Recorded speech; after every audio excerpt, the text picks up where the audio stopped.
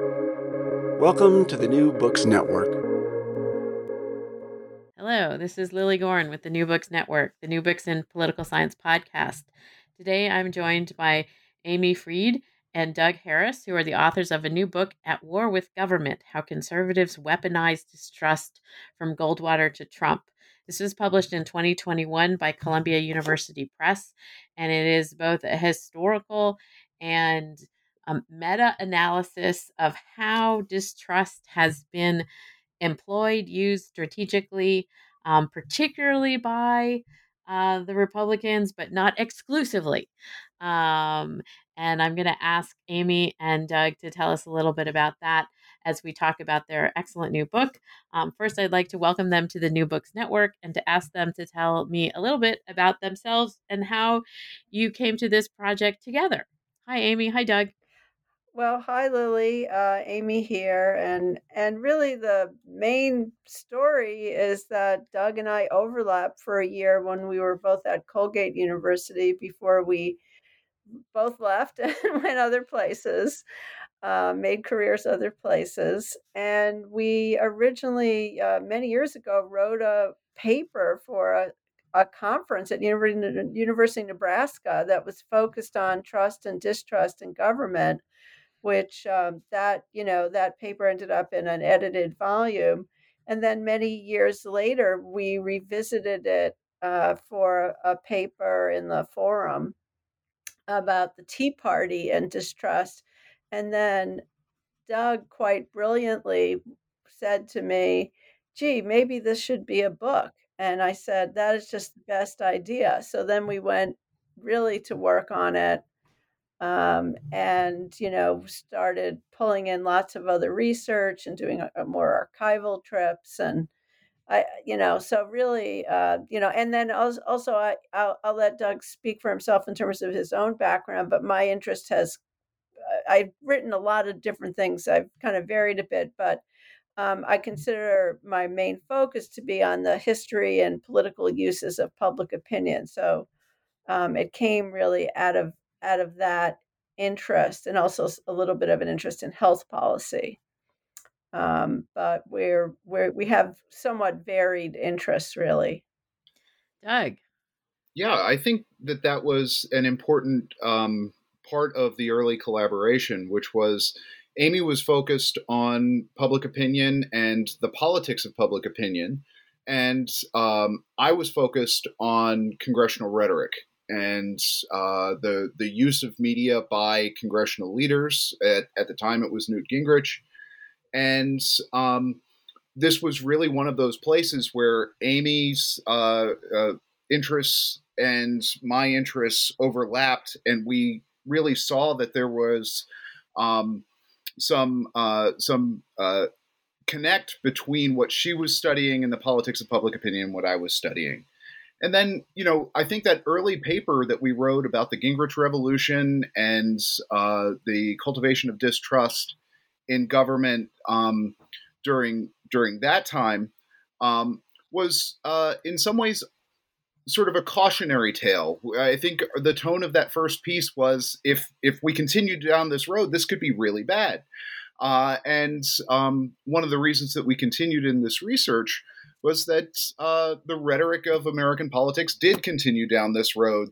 From the Tea Party to Trump, the anti-government rhetoric and the anti-government strategy within conservative circles and the National Republican Party became more vehement, and ultimately more dangerous. And I know that you say this, I think, in the acknowledgments that you had sort of hoped that this book wouldn't need to be written. Um, but it sounds to me like it needed to be written. And given, my reading of it, there's a lot in it that you sort of unearth and connect in terms of understanding this role of rhetoric from politicians in particular, and in the last 50 years, politicians on the right, and a sort of embedded strain of distrust in government that has always been with us. So I'd like to ask you, since this is also sort of how you start out the book, with at least giving a little bit of an overview of that historical strain that is present in the United States. Sure, I'll take that. I think that one of the things that when we teach American politics, we realize is that the concerns about the large state as a threat to individual freedom, the concerns about centralization of power and the distance from the center of government to throughout the country more generally, has always been a concern in American national politics, and that concern continues to be revisited, that there is this cultural strain of suspicion of government that predates the American founding and resurges, like most cultural strains in American politics, resurge at various points.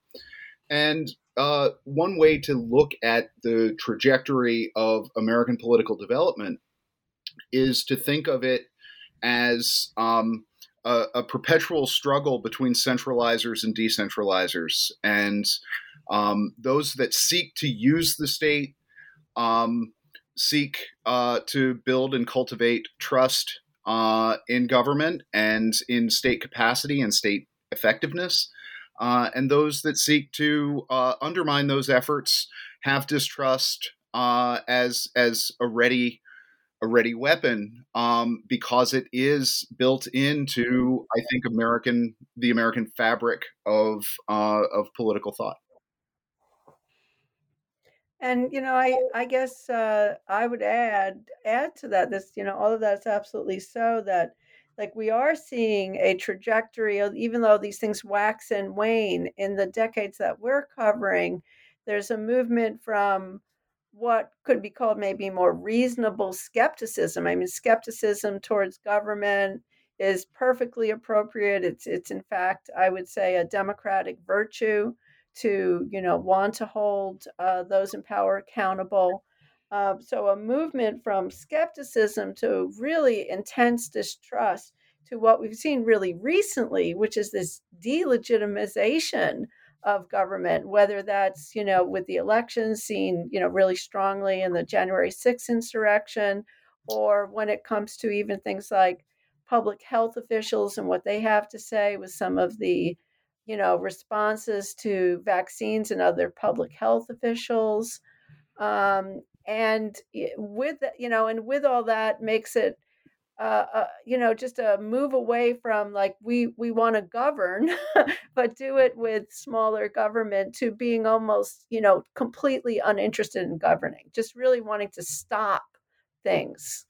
Really to just say no, let's not do anything. So like like when we were working on the Reagan chapter, obviously Reagan was seen as, a very strong father of modern conservatism. On the other hand, he was a governor of California before he was president. And even as president, he did not, try to dismantle the state or use the same or use the same kind of really, really negative language towards opponents that you start to see later on, from Gingrich on. And so in talking about this idea of distrust in government, as you say, there's all this idea of healthy skepticism and paying attention to what our elected representatives are doing, making sure that they're not corrupt. That's one thing, but this sort of turn to distrust. For a long time, I was looking at this as a kind of anger that's also directed at the government. And you talk about this a bit in the book as well, that there's a combustion that happens with regard to the distrust and the anger. Can you sort of tease out and define a little bit what we're talking about with regard to this idea of distrust, and how it's sort of woven now into this polarized sort of dynamic?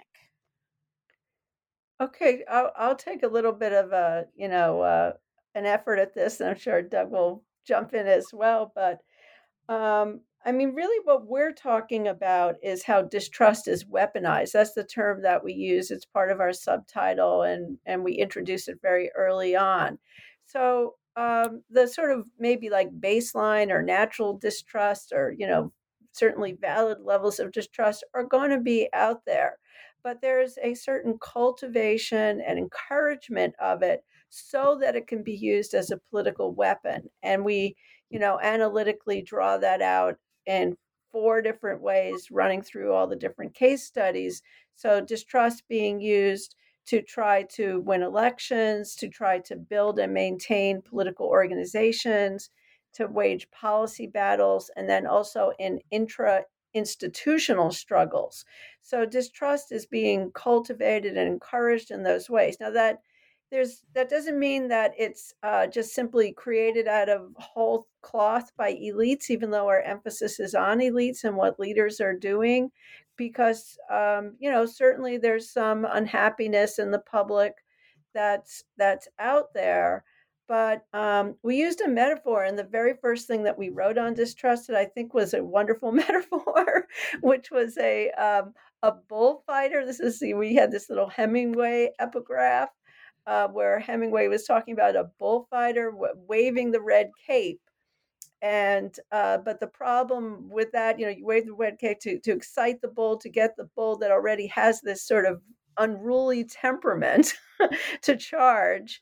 But then it can also get turned on them. So one of the things that we say is that this distrust and what comes out of cultivating it and weaponizing it can sometimes turn against those who try to encourage it or have it go in directions they're not really happy with. And for example, certain members of the Republican establishment who themselves became the subject, or well, rather the object of that lost office, or just were not particularly happy with the way that it went. So we're not saying that there's not real distrust out there in the public, but there's a relationship between public distrust and then it being cultivated and weaponized, focused in all these various ways.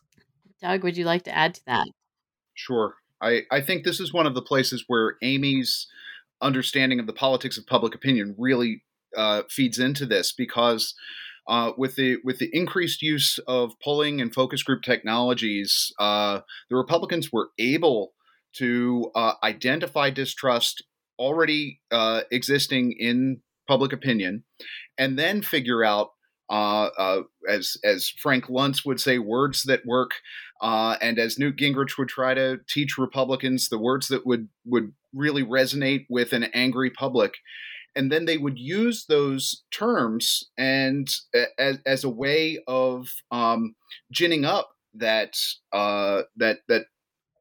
public anti-government sentiment, only to achieve those benefits that Amy outlined, but then they're apt to lose control of it. So and then they get this public very angry, and the public becomes very anti-government, anti-establishment, and then that gets revisited on some of these leaders. So you could see the careers of Eric Cantor or Paul Ryan, where they had ginned up some of that anti-government, anti-Washington sentiment. Then it consumes them, and one wonders if this is Kevin McCarthy's future.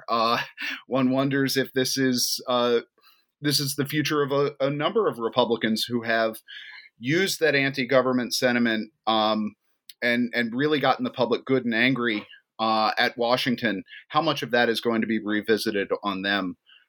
Because I think the combustibility of it is once you start that fire, it's really hard to put it out. And so the aim of the book and the thesis of the book also is that conservatives weaponized it.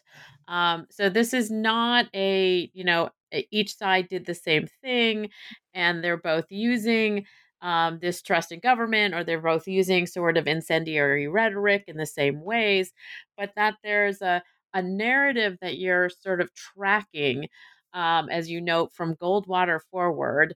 And so it's not the immediate post-war period, but it's kind of after the Eisenhower administration, that starts to make use of these kind of rhetorical moves to kind of readjust the Republican Party. This is also when we're starting to see the South, what's going on in the South, and of course the famous Southern strategy. So, can you talk also about why the Republican Party has kind of made more use of this than the Democratic Party in the last 50 years? Yeah, I think that part of what is at work here is that for a variety of reasons, the state has become the principal tool of Democrats, especially the domestic policy state, has become the principal tool of Democrats, and where the Democratic ideology and policy program has relied on the state. This casts the Republicans as the anti-state party, and I think we're pretty careful at the beginning of the book to identify a couple of instances in the past where left-leaning organizations and left-leaning political leaders would similarly seek to use distrust. That this is not inherently a politics associated with conservatives as opposed to liberals or progressives, but it is at this particular point in time the strategy fits better with the Republicans' aims and ideology than with the Democrats. But I mean, you said at the beginning that one of the things that we had noted in our introduction to the book was that we wish this book hadn't been written. And I think part of that comes from a naivete I have about politics, which is I take people at their word and I let them disappoint me.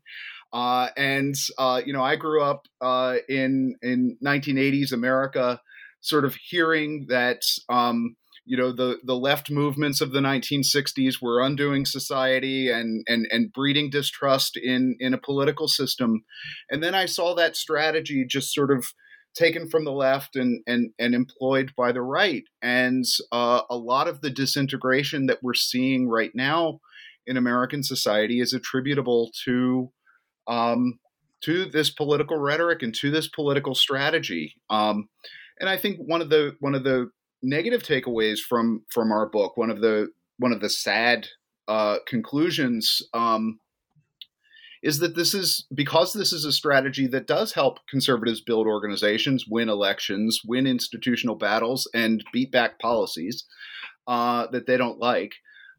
This is a strategy that's likely to stick around, despite the fact that it does do some pretty serious damage to American government and American society.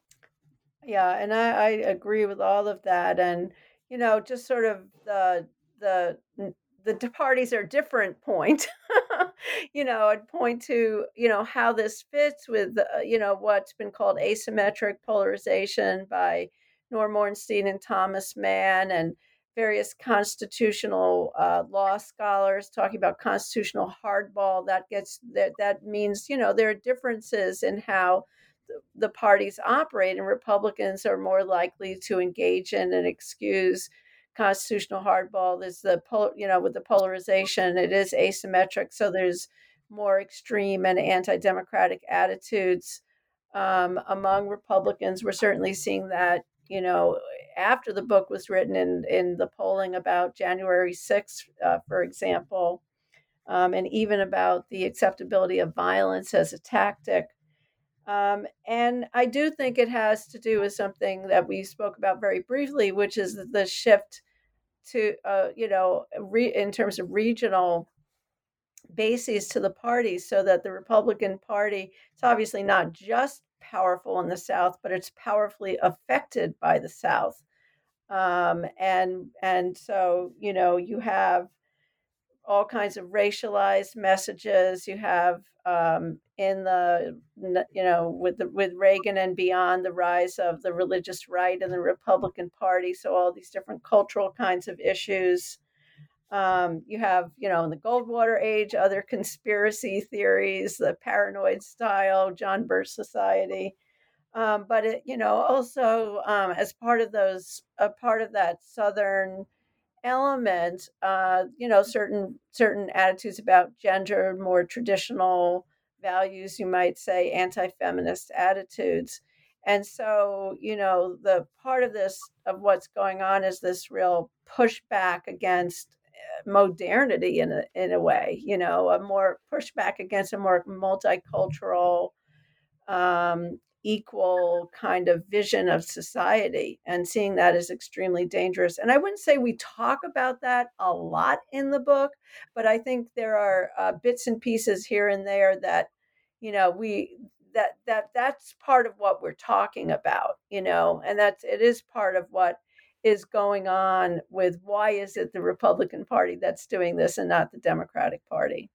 And I wanted to ask you, because you set this up in a really interesting way, because you talk about the sort of shifts, as you just noted, Amy, with regard to regionalism, or the regional bases of the parties, and that you note in the book that this sort of line and rhetoric of distrust united different aspects of the Republican Party to kind of build the organization, and as you note, there are these four different components that are used, that make use of this distrust. Can you talk about what those planks are, or parts of the Republican Party that were sort of woven together in this kind of tapestry of distrust?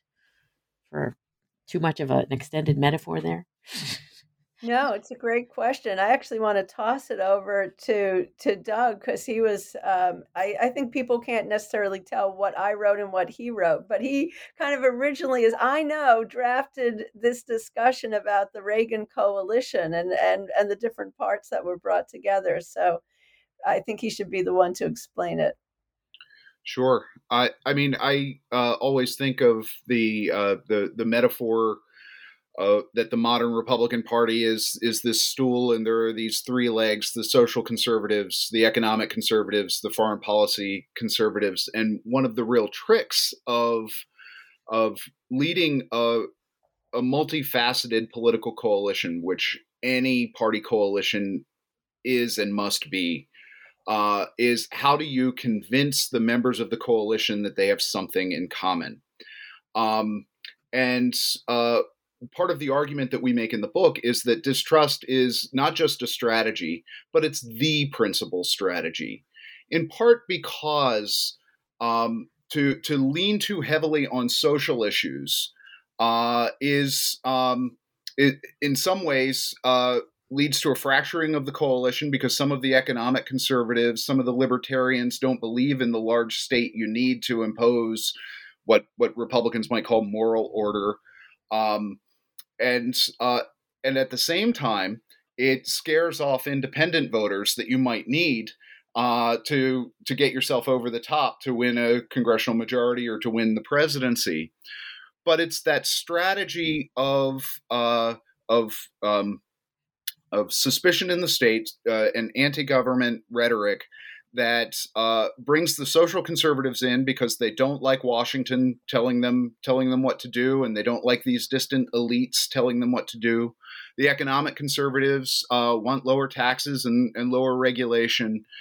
So as a result, and some independents can buy into that, because there is this long cultural strain of anti-state suspicion, and as a result, this is the strategy that works without scaring off the independents that you need, and the Republicans keep returning to it. And one of the things that I really like about the evidence we were able to put in the book is that this isn't just merely conjecture. We find some of the planning memos where the Republicans are actually saying this is exactly why we're doing this, and they're using public opinion polls, and they're using their focus groups to find out which of these strategies are going to help them maintain unity within the coalition and bring in enough independents to put them over the top for the 94 election, or to put them over the top when they're trying to push back against Barack Obama and throughout. This is the strategy to which they repeatedly return. Yeah, absolutely. And I like some of the memos surrounding the rise of Newt Gingrich, him becoming speaker, the whole contract with America, the lead up to that. We have all these, they're avoiding being being strong, making anything about social conservative things. Nothing in the contract with America is a social conservative, plank in a very overt kind of way. And so that it's sort of like that's not frighten off certain people by going heavy on this as a national agenda. But certainly it was the underlying idea was that the national government, or at least the Congress plus Clinton, were corrupt, that and that you can't trust the government, and it showed up with the healthcare, fight against Clinton's healthcare as well. And and so, if we're looking at this sort of coalition that grows up in the post-war period, that also is the result of changes with regard to policies that the Democrats are advocating for, like the Great Society and, of course, the civil rights um, acts that transpired during the Johnson administration. You also sort of thread throughout this book the role that race plays with regard to sort of how you can weaponize distrust in government. Can you explain a bit about how the constancy of this issue in the United States is something that can be built into this question of distrust in government? Well, a lot of it comes down to how policies get associated with race, and then also whether the beneficiaries are seen as deserving. There's a obviously a long literature about that, but it can be returned to again and again. A lot of the associations that people have with Social Security is not as a policy involving race and that deservingness is not really an issue. Everyone is seen as deserving as a universal program, although there's a whole history of Social Security in which a lot of Black people did not have access to Social Security for a while certain other policies, there's these various racial tropes from Reagan's welfare queen on. One of the policy areas we looked at, or policy fights we looked at, was over the crime bill, the Clinton crime bill, which, if you talk to most people today, they think of it as overly punitive, and they criticize it maybe promoting racially disparate sentencing outcomes. But really, at the time, Republicans attacked it in these racialized ways as being, sort of too liberal, and there was this there were all of these programs in it that were supposed to be prevention programs, community-based activities. One of them was this what was commonly known at the time as midnight basketball, and there were all of these racialized attacks on it. And then anybody who would maybe go and play basketball was presented in this kind of frightening way. If you're going to play basketball in Chicago somewhere, then you're this scary guy with the in a kind of racialized way. So it keeps happening because it is obviously effective to some extent, and they certainly think it's effective. But I don't think you can understand American politics really at any time without taking account of race. It's just such a important part of our history and our political development. I mean, there are other things obviously that are important at different points, but it's so embedded. And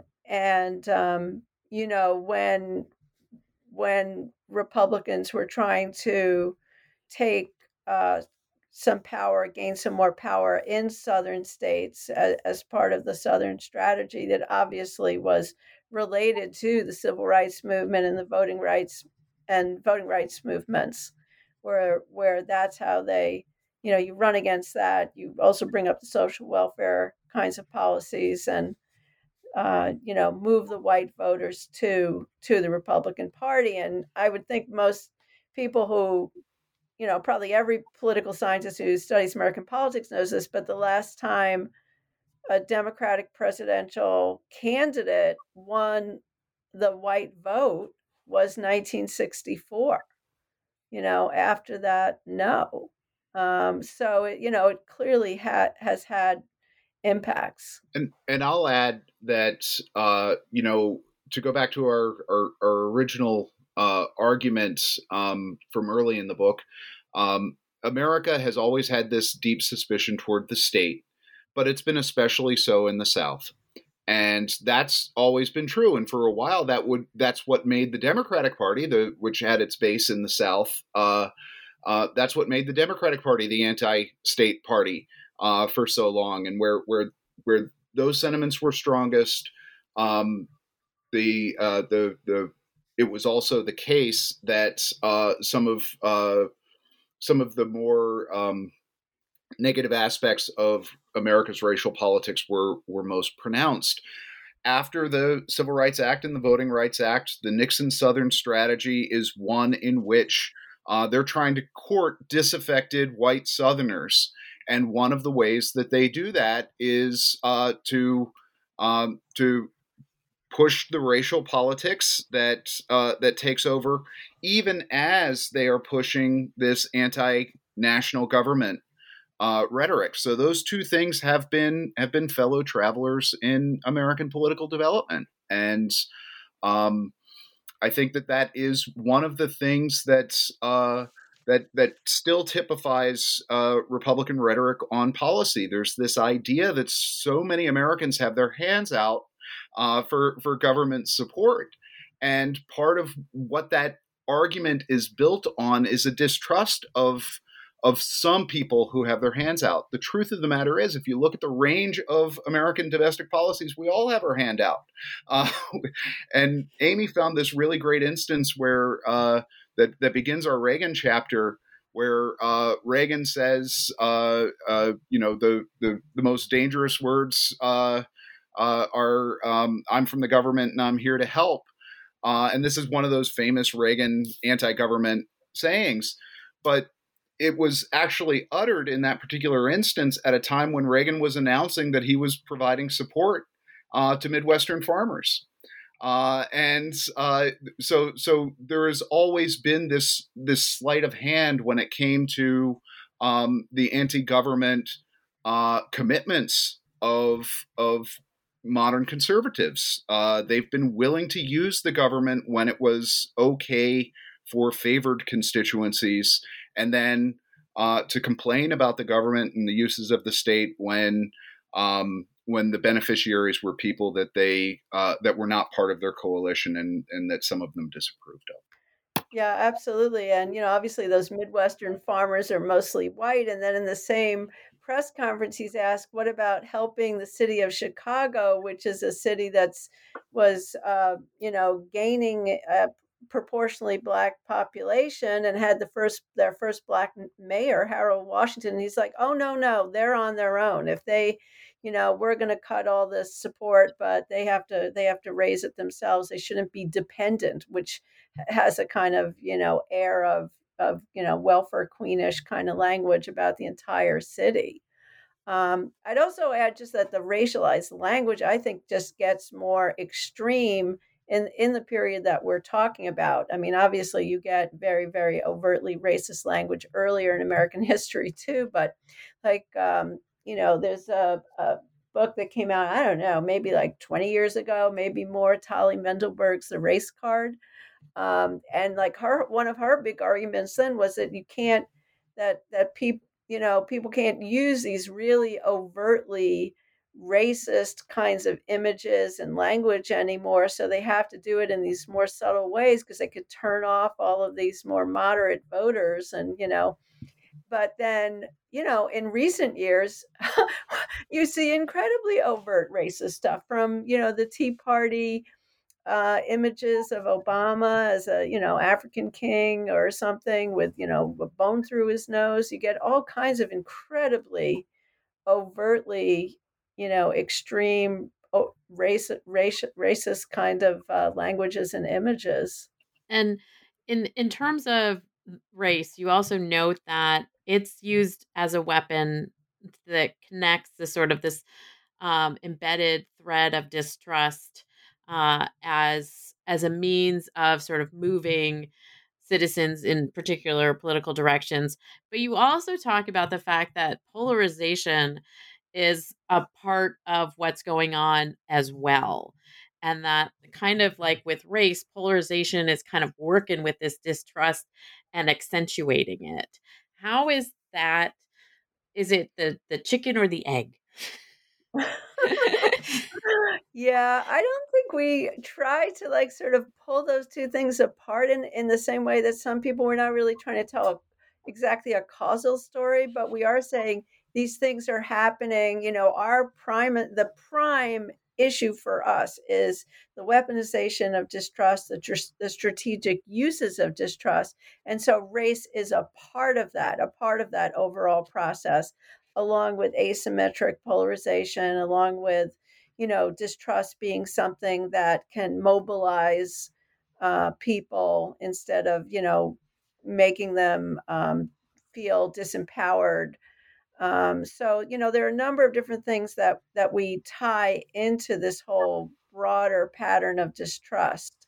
Um, but so it's some so I'm going to sort of step back and say we're not saying one is like causal. It's more they're intersecting and interacting in various ways, and sometimes one gets more intense and then another one maybe not quite following, but we're not measuring it in that way either, because it's a where it isn't a it's a very historically oriented study, so we're not trying, and it's not we're not quantifying what is the level of strategic uses of distrust at any one time. We're describing it and we're demonstrating that it's going on with all the various kind of evidence that we have.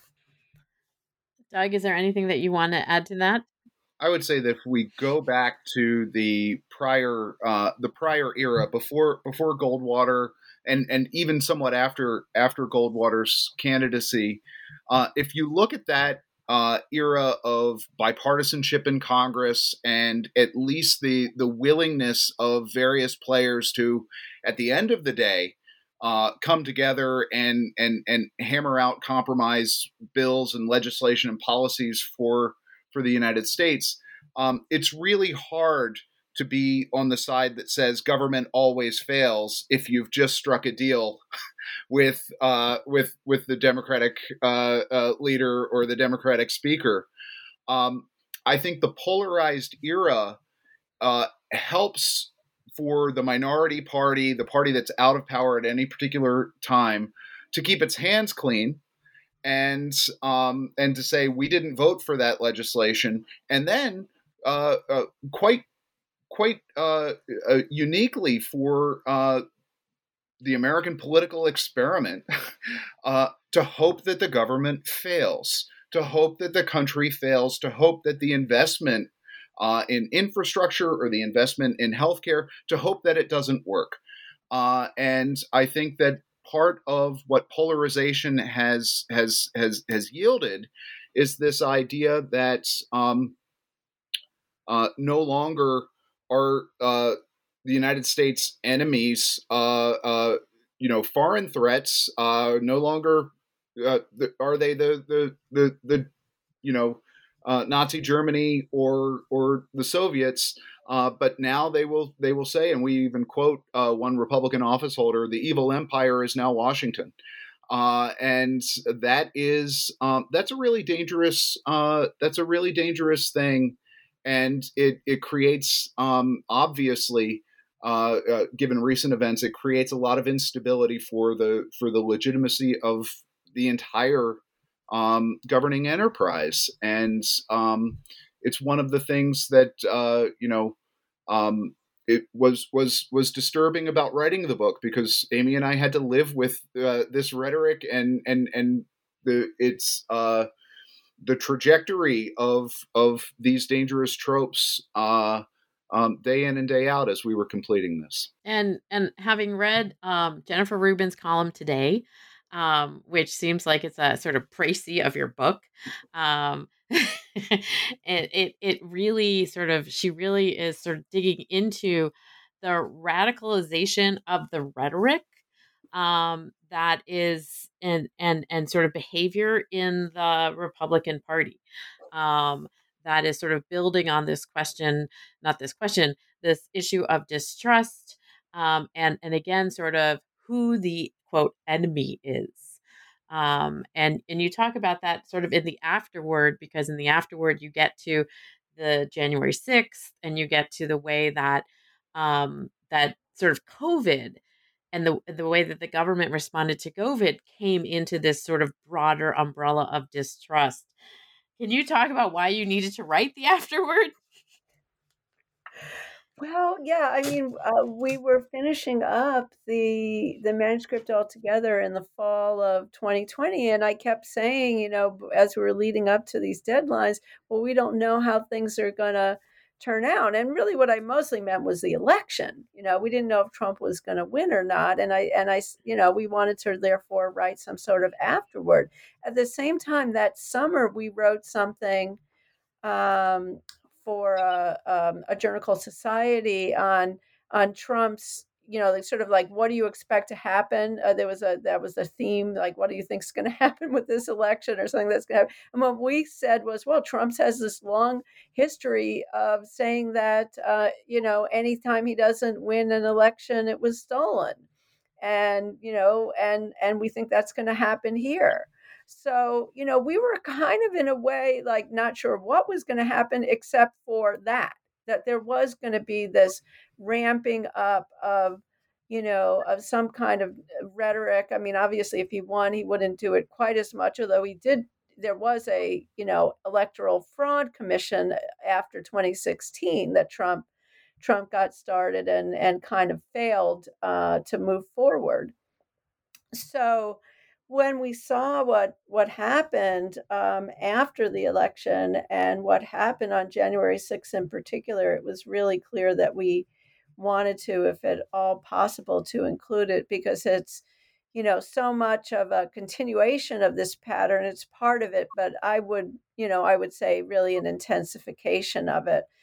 Sort of as I was saying earlier, you have the normal skepticism, which is a very healthy part of being a democracy. And, you can set up institutional means to check power, as we do in our Constitution, and we can change the relationship between the states and the national government, as we have over our history and such, and what the federal government does and all of that. But then it became this weaponized distrust, and then really turns into this, very intense and frightening dangerous strain of delegitimization. And so we wanted to include that. And of course, and I mentioned before the sort of the inattention to governing, and Doug has also, that you see out of this this perspective, that with the fight against COVID, it really, I mean, we know from lots of reporting that that Trump was not taking it seriously and really didn't even want any careful public health assessments to be presented to the general public, because it would make him look bad. In a way, that's something we haven't talked about before, is the part of the Trumpification of the Republican Party is putting himself as an individual as coincident with the party as a whole.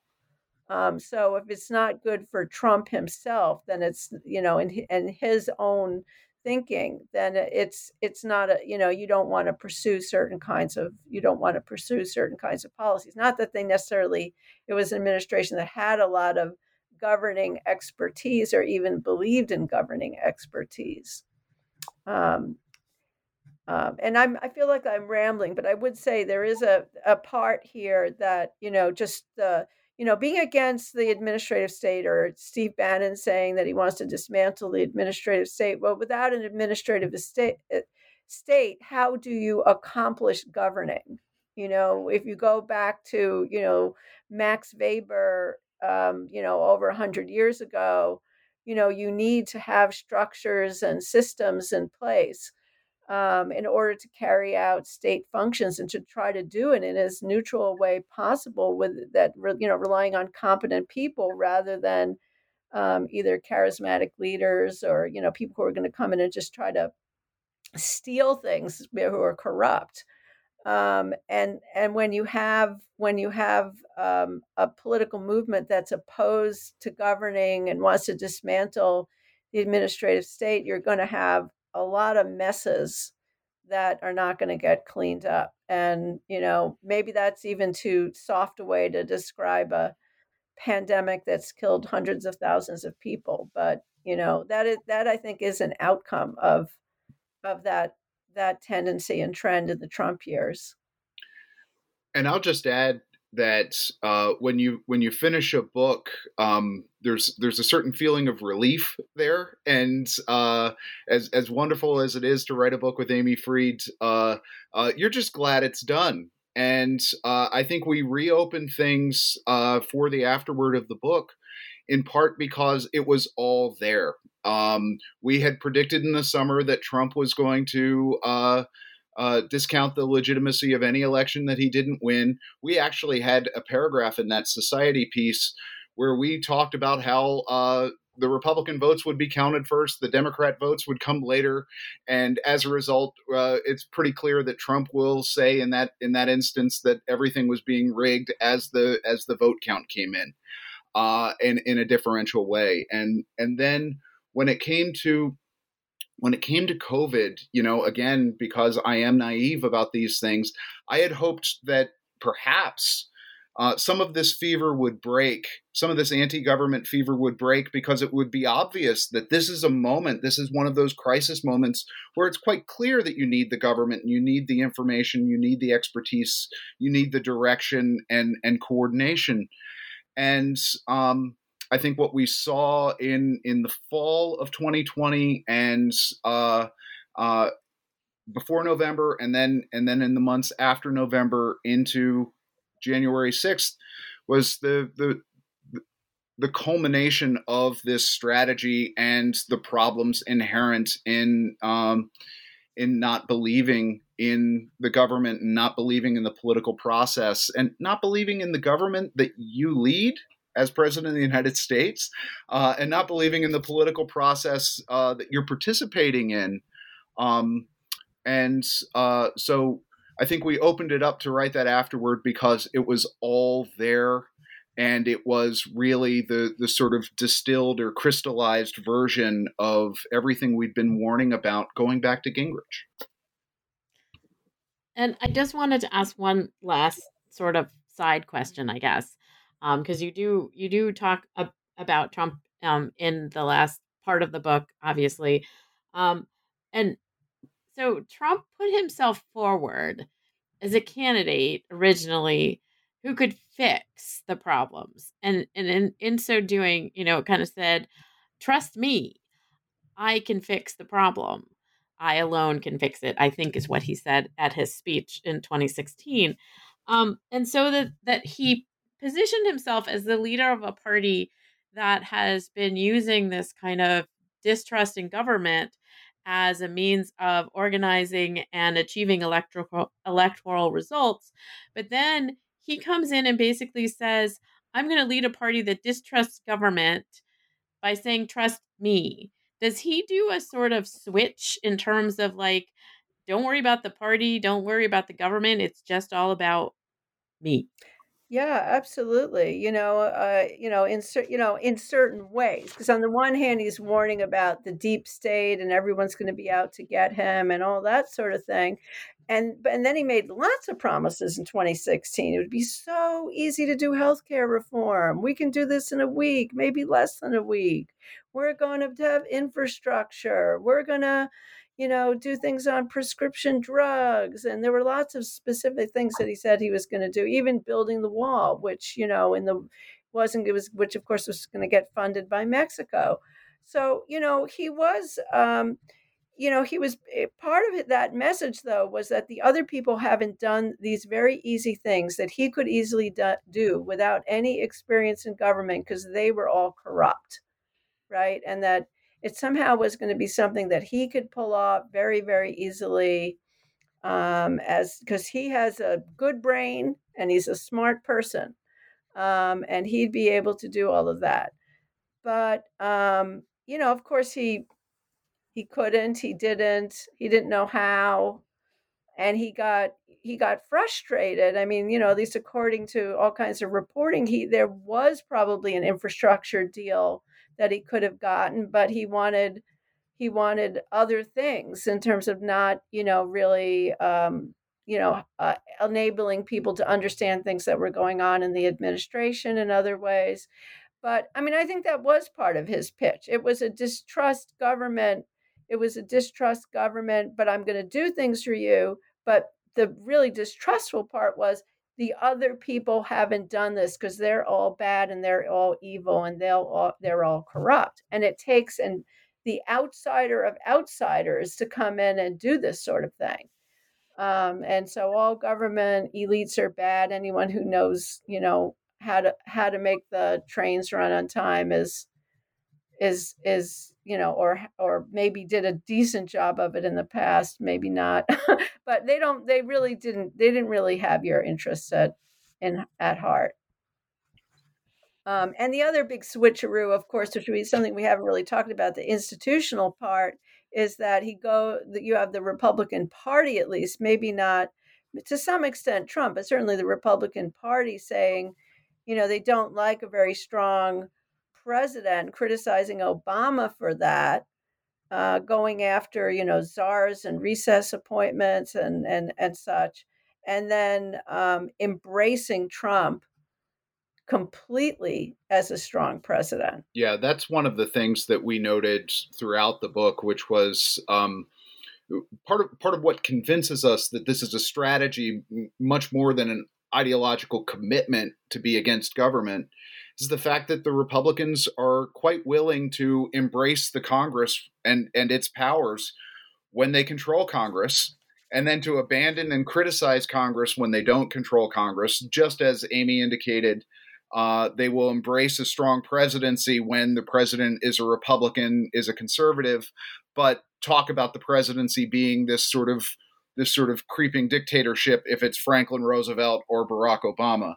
And that kind of situational constitutionalism is just further evidence that that the rhetoric is the anti-government rhetoric is the strategy, much more than it is revealing some sort of long-standing principle or commitment. And I think that Amy's absolutely right, and I was glad she mentioned healthcare. Trump would say as a candidate that we're going to do healthcare, or we're going to do infrastructure, as if doing is just this very clear means end act that can be accomplished. But by the time candidate Trump is being sworn in and gives his inaugural speech, it's no longer about I alone can fix it. It's about American carnage, and that view of America falling back and America being fundamentally broken becomes part of the Trumpist rhetoric once he's in office. And that seems to follow the course of the book in terms of the use of this rhetoric as an organizational end, as a policy sort of mechanism to, and again, as you talk about it in terms of putting this political coalition together and sustaining it, the one thread that goes through it, and also managing that intra-party sort of fissures that sort of keep it all together. What what happy news we have now. What, what is it that the two of you might be working on now? Well, I'm talking with some folks about doing some work on New England politics because there's really not that much that's been studied as a region.